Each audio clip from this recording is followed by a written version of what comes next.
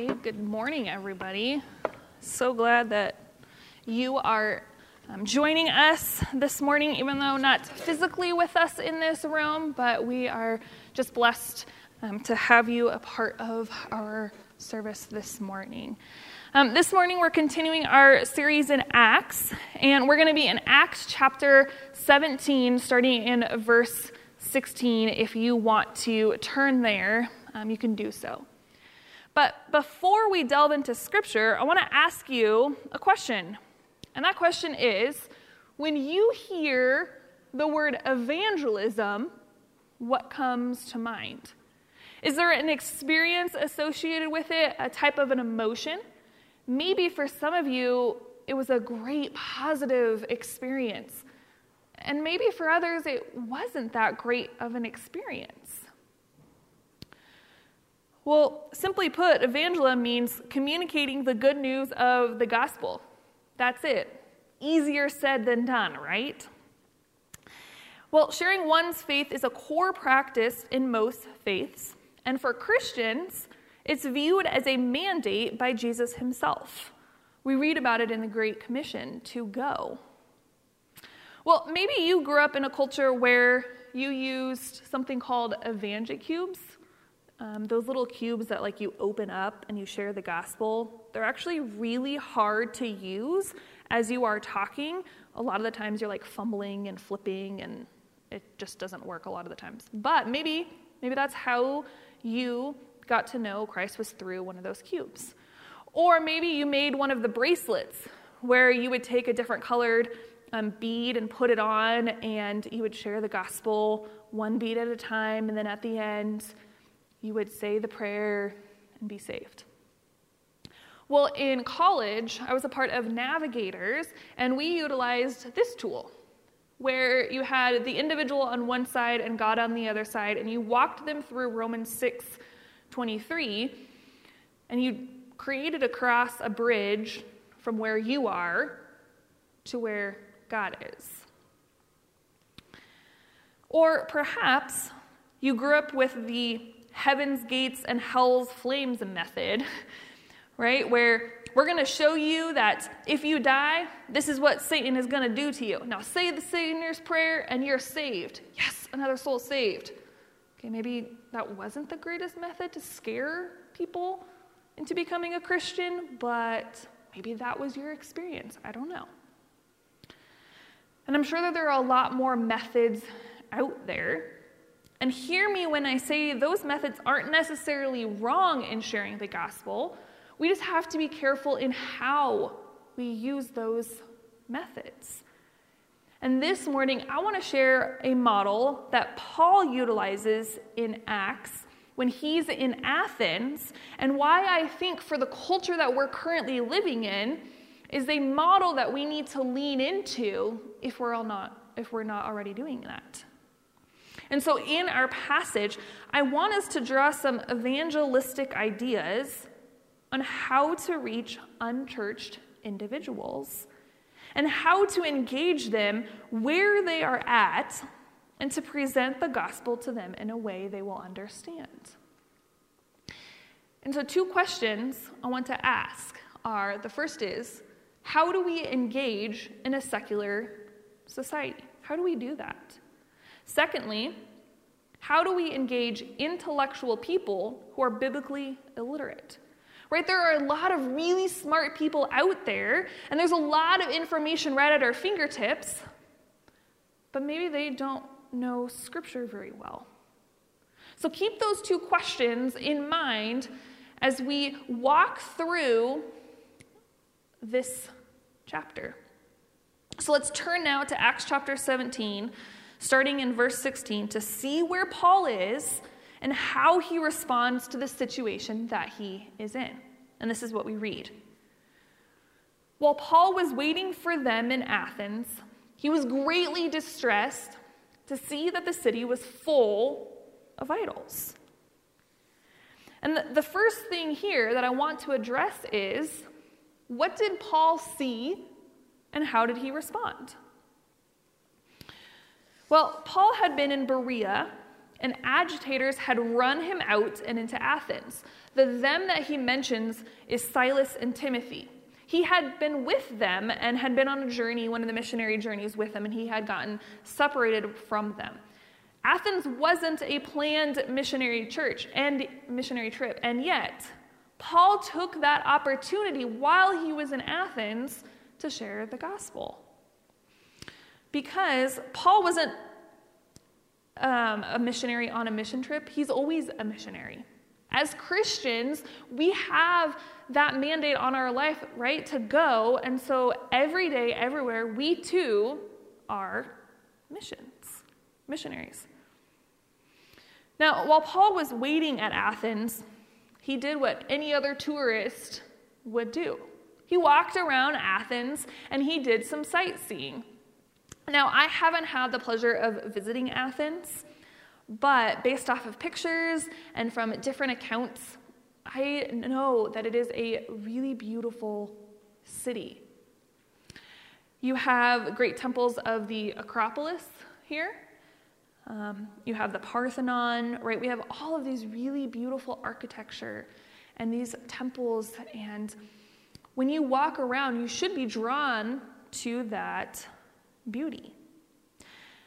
But as Paul is walking around the city, he saw the gods of Athens. He saw the idols that were being worshipped.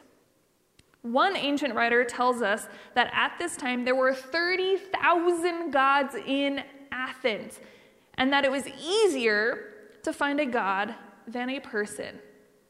That just blows my mind that there are more gods than humans at this time.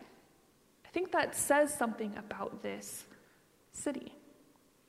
Instead of seeing the beauty that Athens was, Paul sees Athens being smothered by all these idols. It truly was a city under these idols. And despite all the beauty Paul saw in Athens, it didn't honor God. And therefore, it didn't impress him. Paul views the city in a different way than a tourist does because he looked at this city as Christianly. When we become Christians, we gain a different perspective and we see the world in a different way because we now have a Christian worldview. And that's really important for us to remember. We may enjoy things that other people enjoy, but we're not going to see them or experience them the same way because we have a different worldview. We see the world in light of God's revelation. We see it in view of what he has revealed about himself, about his son, and about the story of the Bible. We see the world in light of creation, fall, redemption, new creation, and we can't go around and not see things and feel a certain way. We don't just live in this life and see things as a non-Christian does. It doesn't work that way. We have a new lens on because we are Christians. Right? We worship the God of revelation, not the God of our imagination. And because he has revealed himself to us, it affects everything we do and everything we say. And so the question to ask of us then is this: do you see the idolatry that surrounds us today? Right? Though we literally don't see cities immersed in idols and statues, there's still plenty around us. Our idols are just going to look different. To put it simply, an idol indicates the loss of consciousness of God's presence. Furthermore, idolatry is seeking security and meaning in someone or something other than God. We know there are idols around us. We live in a fallen and broken world. And I'm sure that we can all name one of those idols in our lives, in our culture. Well, how does Paul react when he sees all of this? Scripture says that he was greatly distressed. Greatly distressed. In another translation, it says that Paul's spirit was deeply provoked. In Greek, deeply can be translated as his spirit within, which refers to his mind and his body. Everything in him was just distressed and distraught by what he saw, as it should be, right? He sees all these idols and he is distressed. And like the prophet Jeremiah, does God's word burn so deeply within us that we can't keep silent when we see others worshiping something other than God? Is our response and our reaction the same as Paul's? If we look to the Old Testament, we see this in the story of the golden calf. When Moses has gone up to get the 10 Commandments, what are the Israelites doing? They're making an idol of a golden calf. I just laugh at that. Like, seriously, Israelites? Like, again, you're going to do this? God says to Moses that the people have become corrupt. God was deeply distressed that his people made that idol, which explicitly goes against the first commandment. You shall have no other gods before me. No other gods. God and God alone should be worshipped, not something or someone else. Paul has this certain anger for what he sees in Athens. He has a zeal for God's glory because he wants Jesus to be worshipped in Athens, not some Greek gods, not some statue. Do we also desire for Jesus to be worshipped in our culture today? Do our actions reflect this? Do our lives reflect this? Where God is our one true King, not these other things that are pulling us away for what it is that he wants for us. Because this zeal, this anger that Paul displays, he's showing it because he loves them. Just like how God was provoked to anger from the Israelites' behavior, he loves them because he has chosen them. He has chosen us. We have that call, we have that mandate on our life to go and to make disciples. Paul has a broken-hearted compassion for people. A kind of compassion that is played out in the way he warmly and respectively engages with the Athenians. Did you hear me? That's important as we move forward. He warmly and respectively engages with the Athenians. Even though he was distressed, even though he was provoked, his reaction and his behavior were one of wisdom and one of respect. Something I would even say that we would do wise to learn is to respond with wisdom and respect. Paul doesn't take a sledgehammer to the Athenians. He doesn't tear them down. He doesn't belittle them. He doesn't call them out in an unloving manner or in hatred. He instead approaches them in grace, in patience, and love. And that right there is our issue today. It comes down to a heart issue. How do we approach those who are unbelievers? So many people have been hurt by the church. So many people have been hurt by other things, by the way that we engage and the way we react. How are we going to instead approach others in grace and patience and in love? Those who are different than us. Are we going to be like Paul? Or are we going to instantly attack because we are correct and our ideas are the right way? As believers, we have to have a heart check. We have to be like Paul, not just in his theology, but we have to emulate his heart.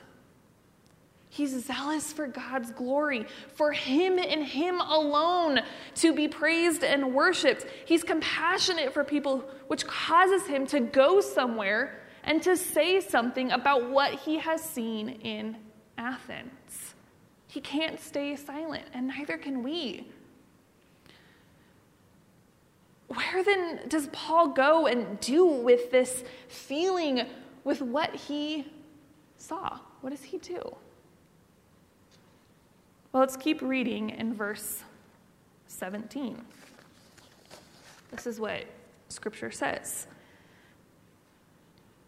So he reasoned in the synagogue with both Jews and God-fearing Greeks, as well as in the marketplace day by day with those who happened to be there. A group of Epicurean and Stoic philosophers began to debate with him. Some of them asked, "What is this babbler trying to say?" Others remarked, "He seems to be advocating foreign gods." They said this because Paul was preaching the good news about Jesus and the resurrection. Then they took him and brought him to a meeting of the Areopagus, where they said to him, "May we know what this new teaching is that you are presenting? You are bringing some strange ideas to our ears, and we would like to know what they all mean." All the Athenians and the foreigners who lived there spent their time doing nothing but talking about and listening to the latest ideas. I chuckle at that last statement because how many of us just spend our time doing nothing and talking about and just listening to the latest ideas, and we don't do anything about it? We just complain about it or we gossip about it. Paul's saying, hey, we got to do something. And so in these verses, we see that Paul goes to 2.5 places.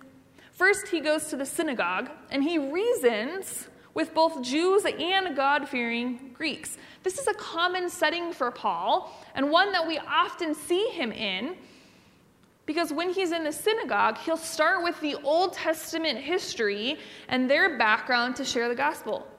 It's in their context. He contextualizes the gospel for them. The other place Paul goes, and where I want to focus on, is after he reasons in the synagogue, he is taken to the marketplace, Areopagus.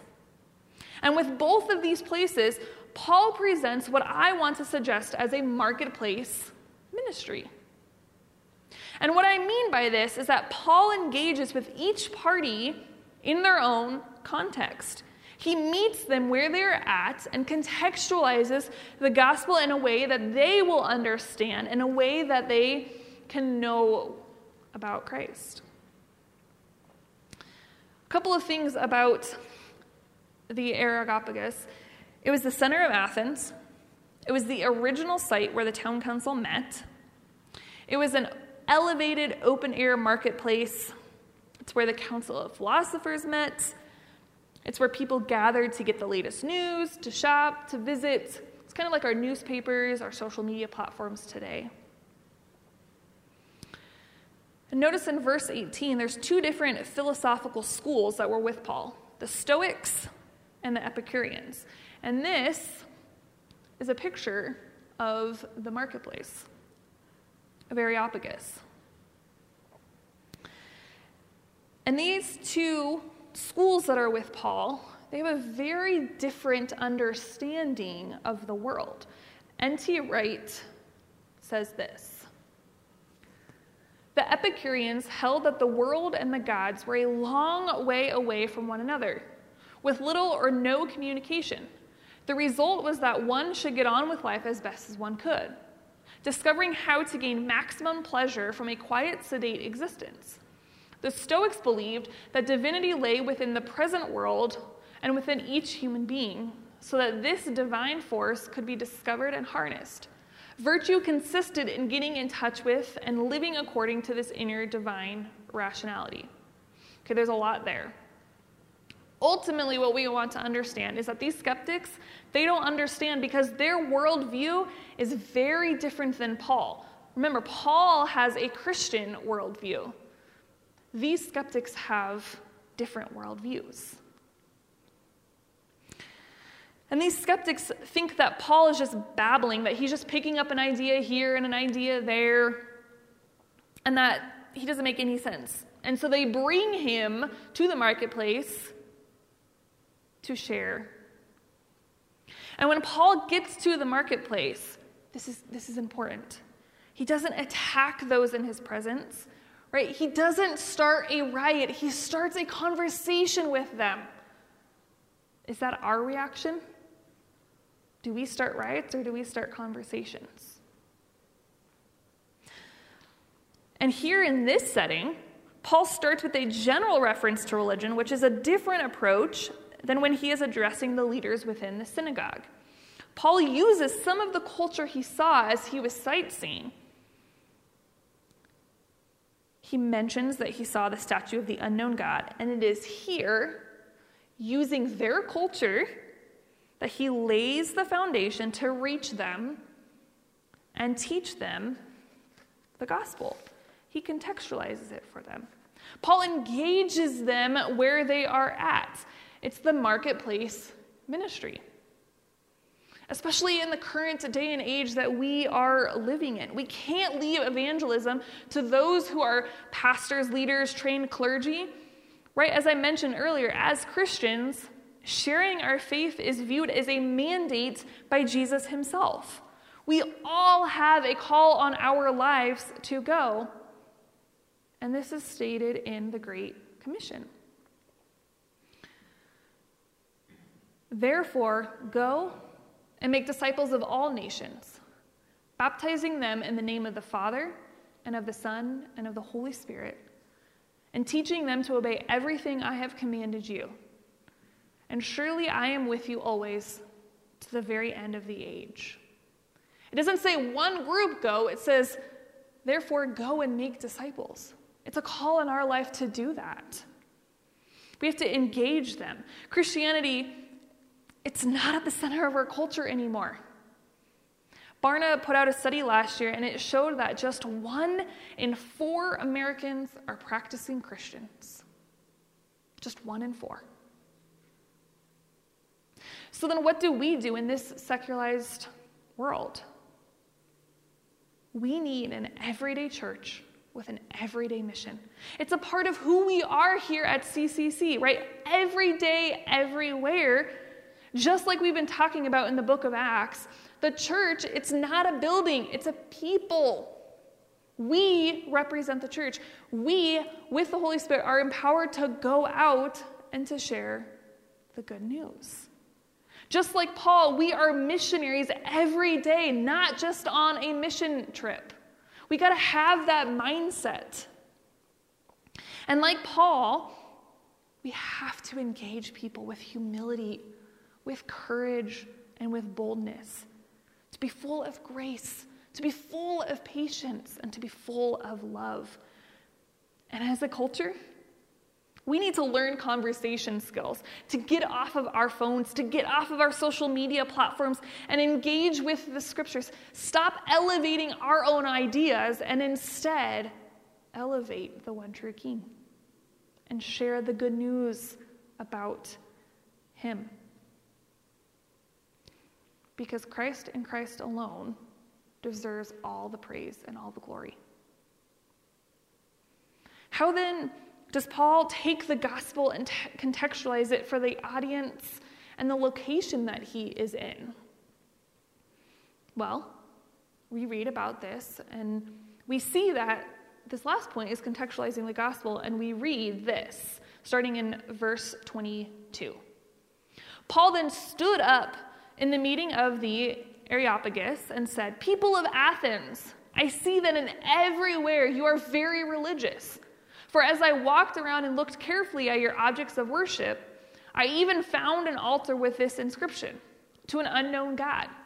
So you are ignorant of the very thing you worship. And this is what I am going to proclaim to you."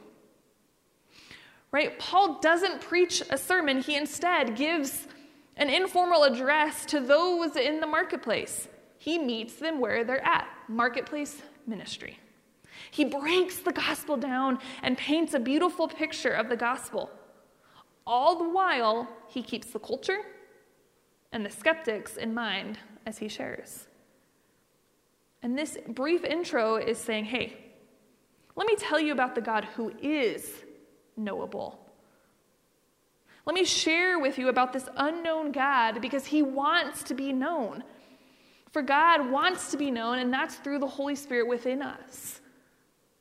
How can we make him known in our lives? Well, Paul continues on in verse 24. "The God who made the world and everything in it is the Lord of heaven and earth, and does not live in temples built by human hands. Paul starts with creation.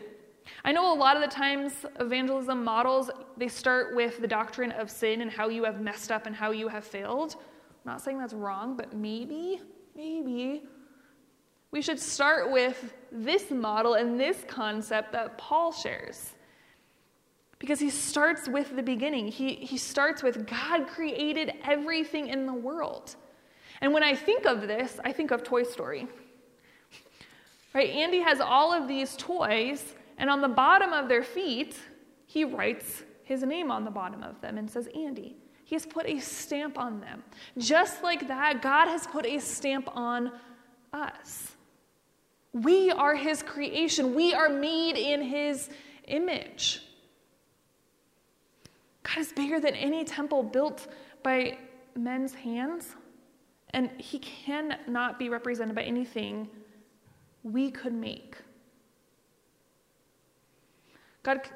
Paul continues, and he says in verse 25, and he is not served by human hands, as if he needed anything. Rather, he himself gives everyone life and breath and everything else. This is a really sobering statement that Paul makes. God doesn't need us. He doesn't need us. We need him. And yet he chooses to use us because he loves us. Right? This statement is counterculture to Paul's audience. They would go to the different gods and okay, I'm going to talk to this God and ask for this, and then this God for this, and then this God for this. It's a lot to keep up with. Here, Paul is saying God is the sustainer of life. God is the one who gives us life and breath and everything else. It's not anything else. It's not anyone else. It's God and God alone. God is knowable. We read in 26. From one man,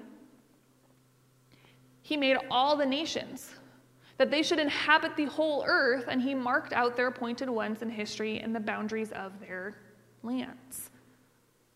Paul affirms the oneness of all people in their creation by one God and their descent from a common ancestor. Because from one man came all nations. We should celebrate that diversity that God has created, because diversity is God's idea. We should marvel at the diversity that are around us. What a glorious thing it is. And then finally, Paul gets into the doctrine of sin. And he says, God did this so that they would seek him and perhaps reach out and find him, though he is not far from any one of us. After he has shared all of these great characteristics about who God is and the sustainer of our life, now he shares about sin. We're to seek God, but it's hard to see him because we live in a broken and in a fallen world. And because of the fall and what Adam and Eve did in the garden, we're now groping and feeling around lost in this darkness, in this broken world. We need God's grace to open up our eyes, to be revealed to his truths. And the only way we can see is through the power of the Holy Spirit. It's the only way that we can see and be revealed of these truths. God is the Father of humanity. Verse 28 and 29. For in him we live and move and have our being. As some of your own poets have said, we are his offspring. Therefore, since we are God's offspring, we should not think that the divine being is like gold or silver or stone, an image made by human design and skill. Paul again brings in the culture, and he quotes one of the creation poets of Athens. He's contextualizing the gospel in a way for them to understand and to connect and to engage. We are made in God's image. Therefore, it's foolish for us to worship anything else other than God. Paul told them of our responsibility to God because we are his offspring. And because we are his offspring, we are responsible to have right ideas about God. And therefore, we have to reject the idea that gold, silver, stone, or anything else could represent God. Paul finally wraps it up in this statement. In the past, God overlooked such ignorance, but now he commands all people everywhere to repent. For he has set a day when he will judge the world with justice by the man he has appointed. He has given proof of this to everyone by raising him from the dead. Redemption is found in Christ and Christ alone. God is more interested in repentance than in judgment. And so in these verses, we see this nice package that Paul presents the gospel to the Athenians. Paul went from knowing who God is, our creator, to who we are, his offspring, to our responsibility before him to understand and to worship him in truth, and to our accountability if we dishonor him, which is judgment. He contextualized the gospel in a way that they would understand. So then what does this mean for us today? What is our move? Well, people may fabricate gods to serve their own needs, whether that's individual or social, rather than serving God and finding the self and losing themselves.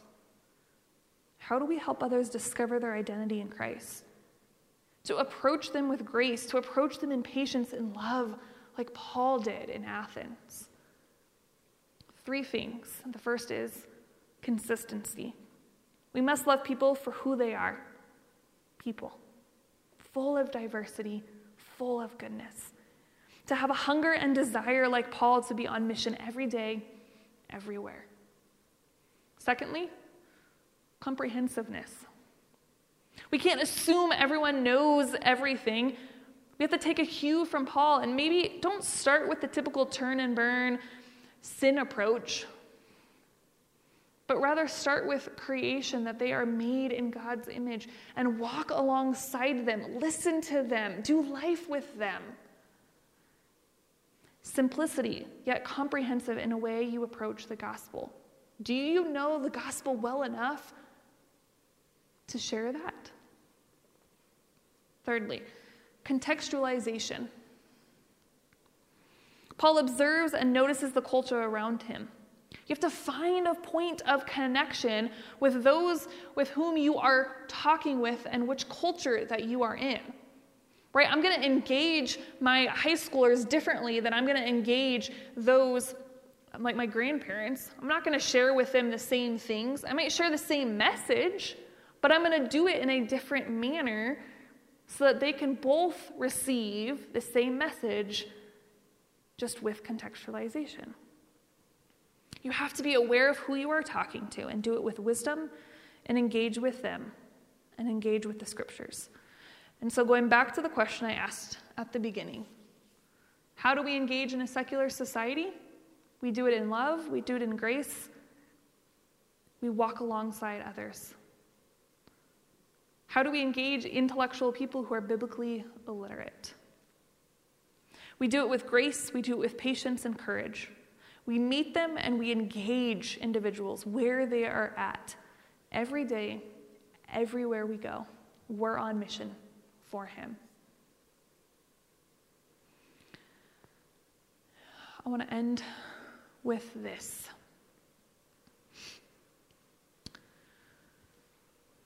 Why are we afraid to approach non-Christians? Others who are different from us. Some fear that if they affirm the good in other faiths, they will deny the supremacy of Christ. When we engage with others, we must keep 3 disciplines in mind. We must love under the scriptures, we need the discipline of community, and we must live under the discipline of witness. Let's pray. Father God, thank you for being creator, sustainer of life. God, may we seek you and you alone. May we help others to contextualize the gospel and present it to them in a way that they can understand. May you go before us and may you surround us with your love. Amen.